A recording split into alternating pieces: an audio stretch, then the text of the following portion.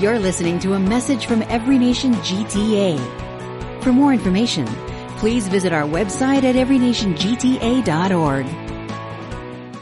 Good morning again. I'm Bert, the senior pastor of Every Nation Church GTA.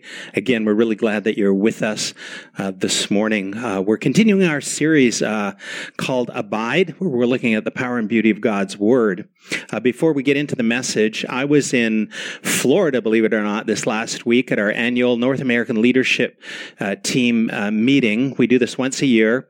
And since I serve as the Canadian Director of Every Nation Churches and Ministries, I get a chance to go and meet with the other regional directors from North America. There's just a handful of us that meet together, but it's always a great time. Our church is connected to a larger Every Nation family, as you saw in that video. And here in the North American region, which is the United States and Canada, we work together to see our mission expanded and our churches covered. So one of the things that happened at this meeting, some of you might not know these faces, but some of you might. We had a transition, and the term for Pastor Brett Fuller came to an end. He is our pastor in Chantilly, Virginia, near Washington, D.C., and it was transitioned. We all felt like the next person to lead us for the next few years would be Pastor Daniel Stevens, who is our pastor in Midland, Texas. We have a large church in Midland, Texas, and Pastor Daniel and his team there. We do one of the songs that was done from Mid-Cities. It's the one about... I can't remember now, but we do one of their songs. And so it's a great church, and Daniel is a great friend, and perhaps we can have him come up here sometime and minister. Okay. For those of you who might know this about me, I am a lawn enthusiast. It's one of the hobbies I've taken up in the last few years. I really enjoy a nice lawn. You see, we're going to look at a passage of Scripture about a vineyard and the vine and how Jesus is the vine and bearing fruit. And I don't have any vineyard. I don't have apple trees. I don't have any of that, but I do know a lot about growing great grass. And I want to show you a picture, what my lawn looked like this year. I was able to get it to this level of manicured, and I'm hoping next year to even take it to a higher level, as I continue to work on my lawn. I sort of have a reputation in my neighborhood as being the lawn guy. So, why do I say this? One of the things that when a neighbor comes by and, says, "Oh, you got such a nice lawn, what's the secret?" They always want to give me they want me to give them one thing, one silver bullet that will somehow take their ugly, weed-infested, bare, disheveled lawn and somehow turn it into what I have. But I might start them off with saying, well, it's about your cutting. The 1/3 rule. Only cut 1/3 of the blade off at a time. Or these are the fertilizers you need to do. Or you need to aerate. You need to overseed. You need to do all these things. And it's always hard for me to just give one answer, because the fact of the matter is, to grow a beautiful crop, to grow a beautiful crop of grass, it takes many things. And I want you to keep that in mind when we talk today about being fruitful and tapping into the vine that is Jesus. Here's our scripture for today, John 15, 1 through 11. The words of Jesus: "I am the true vine, and my Father is the vine dresser. Every branch in me that does not bear fruit, he takes away, and every branch that does bear fruit, he prunes, so that will bear more fruit. Already you are clean because of the word I have spoken to you. Abide in me, and I in you. As the branch cannot bear fruit by itself unless it abides in the vine, neither can you unless you abide in me. I am the vine, you are the branches. Whoever abides in me, and I in him, he it is that bears much fruit. For apart from me, you can do nothing. If anyone does not abide in me, he is thrown away like a branch and withers, and the branches are gathered, thrown into the fire, and burned. If you abide in me, and my words abide in you, ask whatever you wish, and it will be done for you. By this my Father is glorified, that you bear much fruit, and so prove to be my disciples. As the Father has loved me, so have I loved you. Abide in my love. If you keep my commandments, you will abide in my love, just as I have kept my Father's commandments and abide in his love. These things I have spoken to you, that my joy may be in you, and that your joy may be full. This is a beautiful passage of Scripture. It's one of the I am statements of Jesus. We did a sermon a while back about all the different times that Jesus said, I am. So this passage, when I was looking at it, meditating on it, I realized that there's probably 100 sermons in this passage. It is so rich, and there's so many different ways that we could center in and go. There's just so many wonderful things that Jesus is imparting to us through this passage. But we don't do two-hour sermons at Every Nation Church, and I think it's more important that we kind of focus in and get a sense of maybe what God has for us at this moment in this time. And so as I was thinking about it, I want to center in on a couple things from this passage. And I want to look at two questions from the passage. First of all, what kind of fruit is Jesus referring to? Okay, so the first half of this sermon is going to be looking at that. And then the second half of the sermon is going to be focused in on how do we abide in the vine. Okay, so that's our outline today. Verse 8 of this passage says, by this my Father is glorified, that you bear much fruit, and so prove to be my disciples. And so we're going to look in at that fruit. So we're going to look at actually 4 types of fruitfulness, because we think, okay, there's a vine, it yields grapes, an apple tree, apples, but obviously, this is talking about our lives and not just fruit in the natural sense.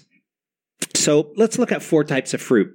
First of all, Scripture talks about the fruit of the Spirit. In Galatians 5, verses 22 to 23, it says that the fruit of the Spirit is love and joy and peace, patience, kindness, goodness, faithfulness, gentleness, and self-control. Against such there is no law.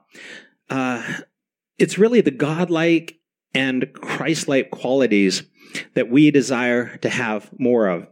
I've heard I've heard this recently from psychologists saying that some of these good inner qualities will be things like calmness, clear-mindedness, compassion, connectivity, curiosity, confidence, and curiosity. It's like these are also like positive things about our being, that when God looked at all men and women and he created them, he said, it is good. Every one of us is of good origin. And that's why you see scriptures, things like where Jesus talks about God causes the rain to rain upon the righteous and the unrighteous. He has put actually his image in each one of us. But it doesn't mean that we all are able to bring forth effectively the image of God that is within. How does greater fruit of these types of fruit play out in our everyday life and relationships? Well, here's some examples. Maybe we can be less defensive when someone disagrees with us. How about that for our culture right now? How about less afraid to talk to new people? Less concerned for personal safety and well-being, and more concerned for the good of others. More curious and interested in others. More desirous to serve and to help others. That's that kindness. And more diligent to follow through on our commitments. That self-control that when we make a commitment, we follow through with it. And so these are types of character qualities that if we abide in Jesus, in the vine, we will actually bring forth more of this type of fruit. Secondly, fruit can also refer to fruitfulness in our job, our calling, or in purpose in life. I have a picture here of a worker, and this lady looks to me like, I'm just guessing, but maybe graduated from University of Toronto or University of Waterloo in the engineering department, and she's on a job site with her cell phone and her laptop and a construction site in the background.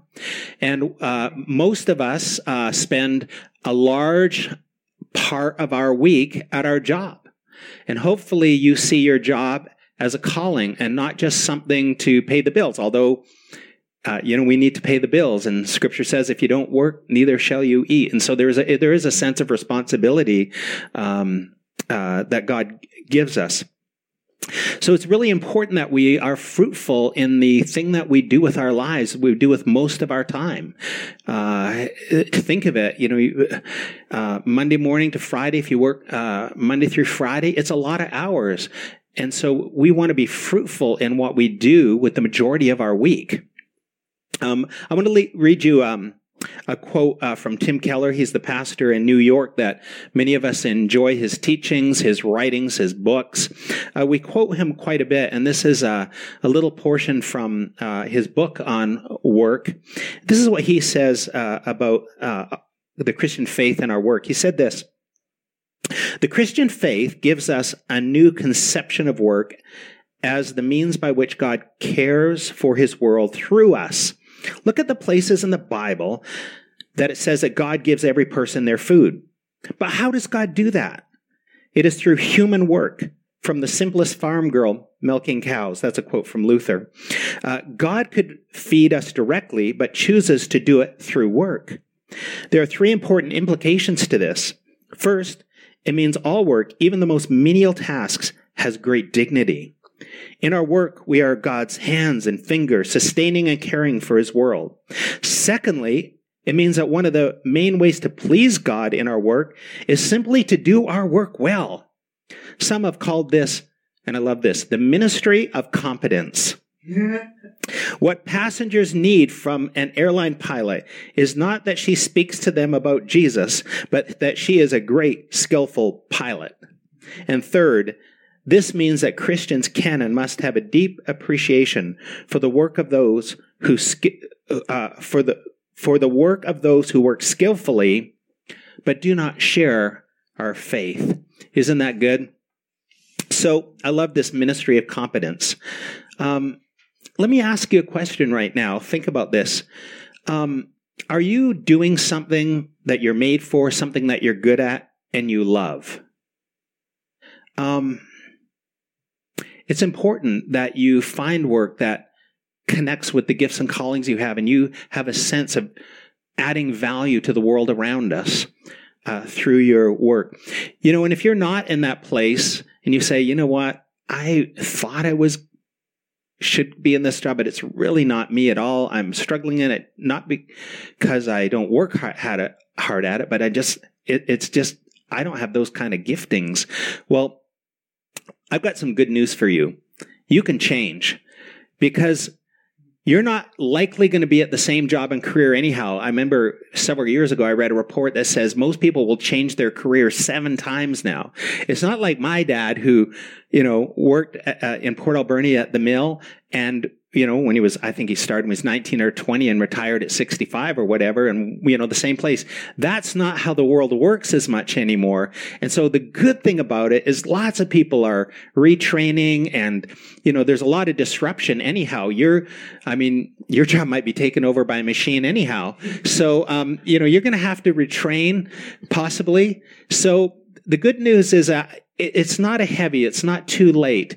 There's actually a way that you can adjust and find out the things that are more the way that God wired you, and you can change. You can make a transition plan to get into that lane where you're really doing the thing that God has called you to, as evidenced by the gifts on your life.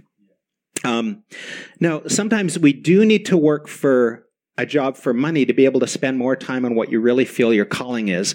We lived many years in Nashville, and people would come from all over the world to make it in music because they felt called to music. Now, guess what? There's not very many paying jobs in music where you can actually, out of all the people who move into Nashville, probably 1 in 500 can make a living in music. But that doesn't mean that God hasn't put a creativity in them. It didn't mean that music isn't going to be a strong part of their life. But maybe you'll have to be a tent maker, if you know that term, meaning that you have to have other employment for more of your income, but you're going to make sure that that job gives you lots of time to do the creative part of your calling that you may be called to. Even pastors around the world many times can't make a full living through their ministry, and they'll work in something else so that they can fulfill their ministry calling. So, thirdly, let's keep moving here. Fruitfulness in your soul. Look at 3 John 1 and 2. It says, "Beloved, I pray that in all respects you may prosper and be in good health, just as your soul prospers." It talks about here the idea that as our souls are prospering, as our heart is prospering, as our mind, will, and emotions are prospering, then it can bring prosperity to the other parts of our lives. And so, this is, we just got off the Bell's Let's Talk Day last week, where we're highlighting mental health and the need for us to all look after our mental health and look after one another's mental health. And when we think of mental health, that's like working towards freedom from depression, anxiety, addictive behaviors, things like that. But there's also something that's become known as emotional health. And that's when we're working towards freedom from idols of the heart that we've adopted because of a particular difficult situations in our upbringing. Many times that the way that the chapter 2 story of sin and brokenness in the world has marked us, and we still are reacting out of that. And emotional health is about understanding how to work through that, how to move forward, how to understanding how our family of origin and some of the difficult parts of life. And let me tell you, everybody has difficult parts of their life growing up. Even though my counselor says every child believes they had a happy childhood, it's like that's because God helps children with a positive outlook to save them. But at one point, we're going to have to look more seriously about part of the parts that were difficult in our lives and how it affects us to this day. What else? Emotional health. It's becoming more peaceful. You're striving less. How people experience us. If you have a good emotional health, people will have a positive experience as they just encounter you in everyday life. And we have to have others to help us become more aware in this area. Do people experience us as withdrawn or shy or nervous? Or on the other side, pushy, loud, and obnoxious, proud, know-it-all, even moody or inconsistent? You see, these are signs of, that we may need some improvement in the fruit of our emotional health. Jesus was the most well-adjusted human being ever. He displayed a beautiful emotional health. He knew when to express compassion, and he cried when it was appropriate. He was happy and he rejoiced greatly and had all the human emotions in a perfect balance. And we are working to be, of course, and growing to be more like him. Real quick, here's some signs of low emotional health. And this is good, especially because of the ongoing pandemic. I thought I'd just quickly throw this in. I'm just going to run through this list of 10 things. Signs of low emotional health. Isolating yourself from friends, family, or coworkers. Lower energy than usual. Sleeping too much or too little. Eating too much or too little. Increased use of substances. Racing thoughts. Lower performance at work, more personal conflicts than usual, feelings of irritability, guilt, hopelessness, and worthlessness, neglecting hygiene and personal care. So one of the areas of fruitfulness, I believe, if we want to be holistic, we want to think of us as a being made in the image of God that live in a physical world, have an emotional dimension, have a spiritual dimension, then this would be also one of the areas where we would want to become more fruitful.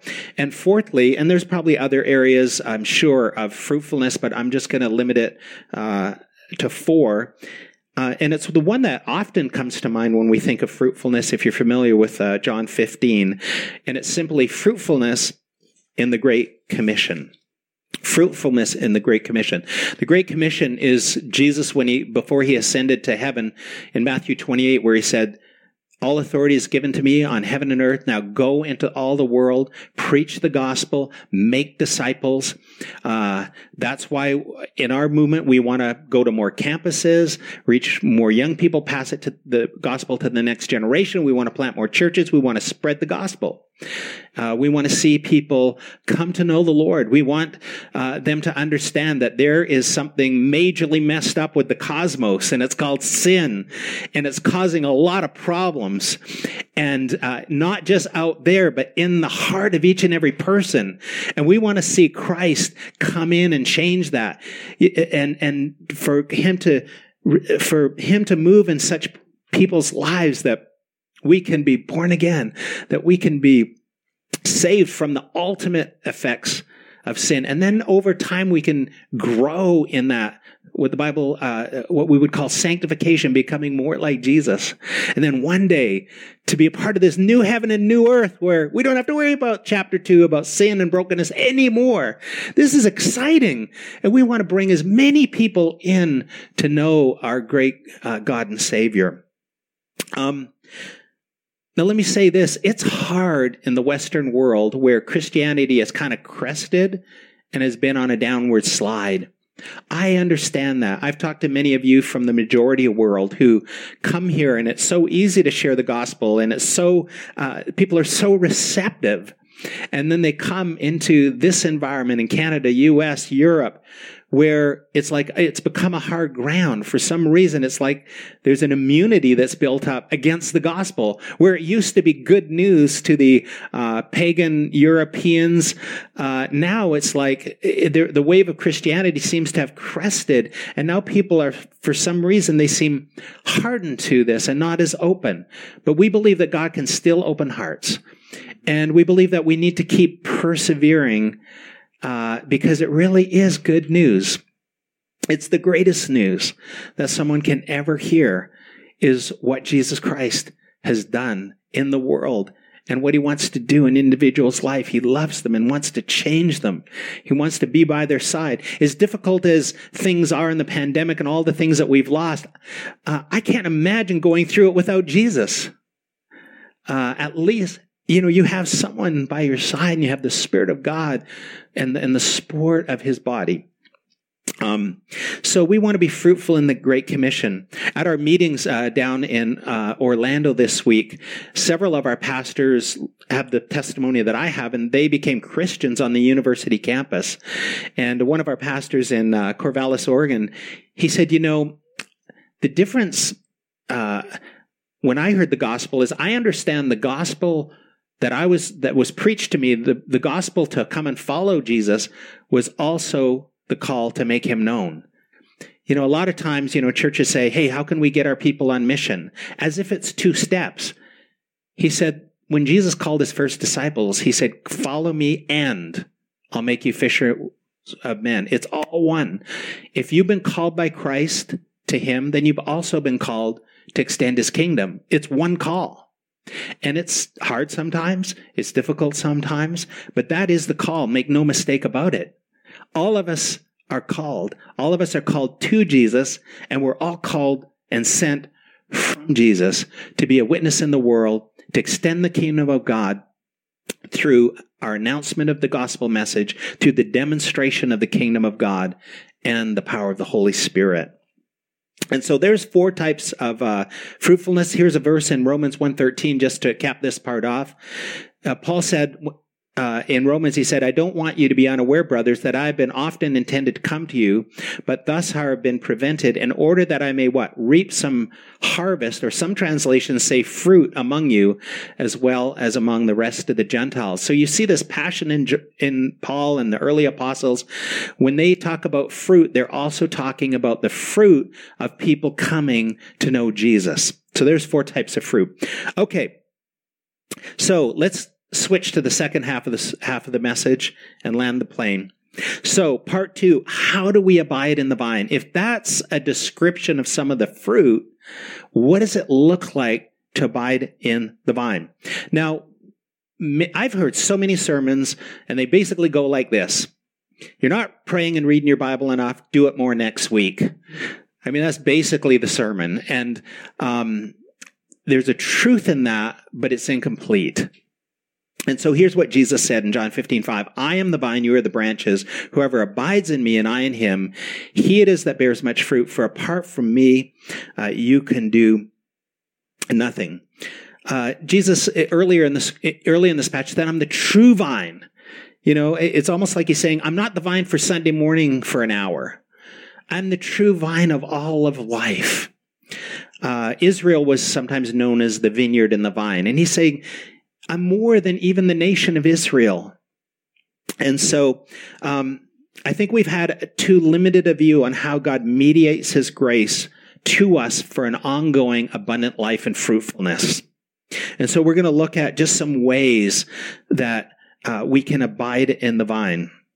So first of all, by means of the word. This is the most obvious way, and the one that if you've been in church at any length of time, you've probably heard, but I still want to touch on it. If you abide in me and my words abide in you, you can ask what you wish and it'll be done for you. That comes readily to mind. And so here's the first thing about abiding in vine. You need to know your way around the Bible. You just need to know, because there's so much of what God has to tell us that presume a knowledge of just what happens in Genesis, what happens, through the development of the patriarchs and the nation of Israel, what happened, when the temple was built and then it was destroyed and there was exile and coming back, and then the New Testament, the birth of Christ, and all through the early church age and the letters to the early church, and finishing off with Revelation. There is just a general ability to know the Word of God. I love this this quote or something that Jordan Peterson brought forth, and he said that the Bible, and I think we might have a graphic, the Bible is the most hyperlinked. The Bible is the most hyperlinked book of ancient time. There's over 65,000 places where the Bible refers to another part of the Bible. And so it's so important to know the Bible, or when the connection to the other part comes, you won't know what that means. So I guess we don't have that graphic, but you can look it up. Just put hyperlink Bible, and it's a really cool graphic. So that's knowing our way around the Bible. Of course, we need to know its meaning and the application. The other thing we need to know about the Bible is we also need to know that it's bread to our soul. Matthew 4:4 says that man shall not live by bread alone. Jesus said, but by every word that proceeds out of the mouth of God. And that word, there's different Greek words. One of them is logos, but sometimes when we see the word, it's the word rhema, and it has to do with a God-breathed moment word. It's sort of the idea, if you've ever read your Bible devotionally, you're reading it, and all of a sudden a certain part just sticks out at you, and God's speaking to you at that moment through that scripture at that time. It's that kind of impartation that we need to have on a regular basis, that we can go out into our day and go like, yeah, I got a rhema word from God today. I've got something that just really spoke to my heart, and it energizes us for the day. And so there's, by means of the word, both in just the knowledge of the word, the meaning and application, and also that devotional part of the word. It's sitting with God and seeing him supernaturally apply it to your situation. Secondly, by means of the body of Christ. Romans 12:5 says, so it is with Christ's body. We are many parts of one body, and we are all belong to each other. It's another verse, Ephesians 4:25 says, we are members of one another. The life of Christ flows through the branches of the vine. Back to my grass analogy, back to my fruit tree analogy, a vine is actually unique in that vines, the sap that goes through a vine doesn't just go through the trunk, but it goes from branch to branch to branch to branch. So when Jesus said, I'm the vine, he's saying I'm the whole thing. And so one of the ways that Christ gives his life to another member is actually through another branch. Does that make sense? The sap is going from one branch to another branch. And Jesus is saying the whole thing, I am the whole thing, the vine, not just the trunk. And so sometimes, what does this look like? I've had this experience so many times. I may be a little dry spiritually, and I don't want to go to small group, but I committed, and I'm thinking about self-control, and I go anyhow.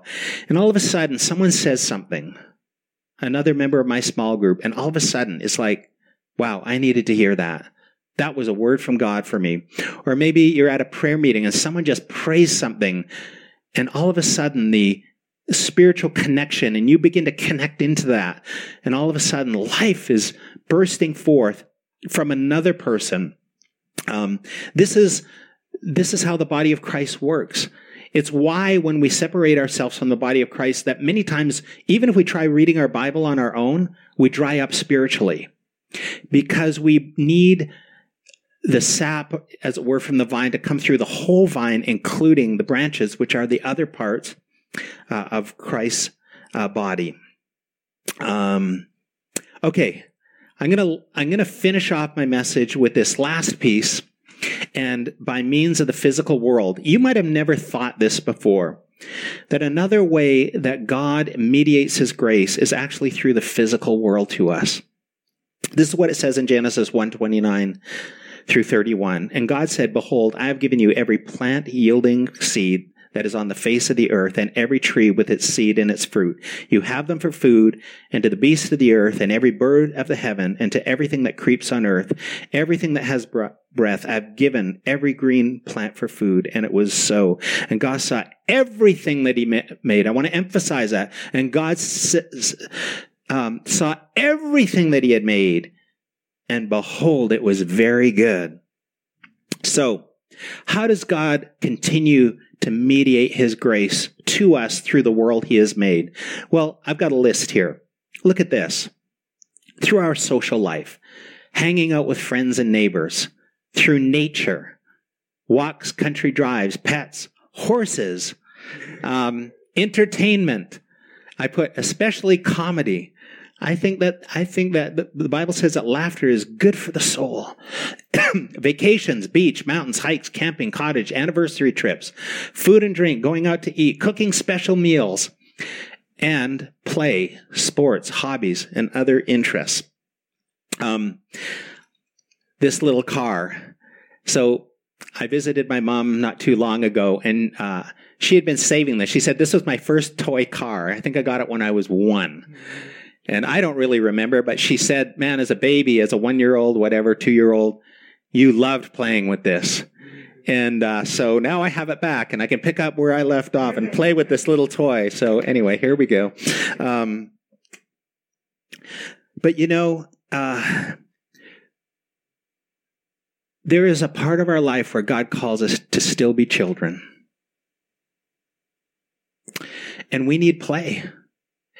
Now, we're not supposed to be childish. We're supposed to be childlike.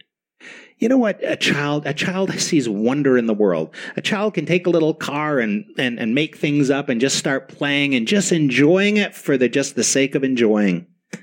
And I think sometimes as we grow and the life catches up with us, we forget that God has made all things to enjoy.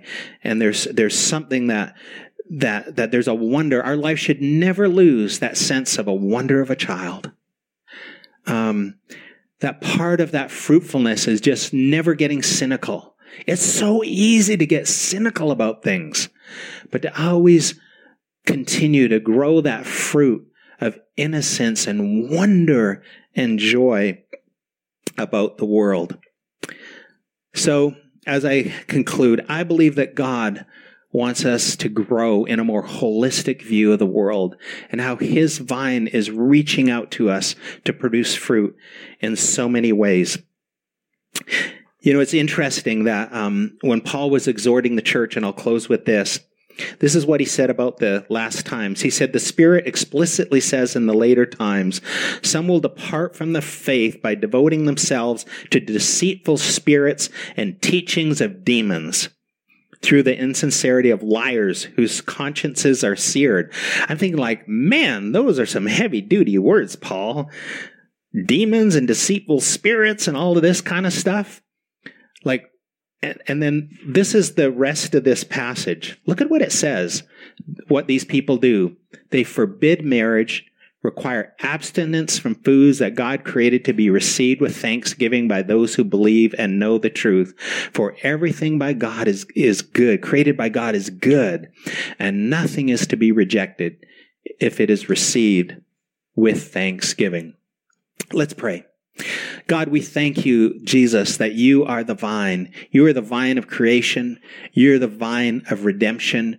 You're the vine of glorification will bring us back to the beautiful new heavens and earth. God, I ask that you would continue to show us the multiplicity of ways that you would have us to tap into your vine and the beautiful fruit that you desire our tree to bear in our lives. We thank you, Lord, that this is all possible because of what you did on the cross for us. In Jesus' name we pray. Amen. You've been listening to a message from Every Nation GTA. Thanks for joining us. For more information, visit our website at everynationgta.org.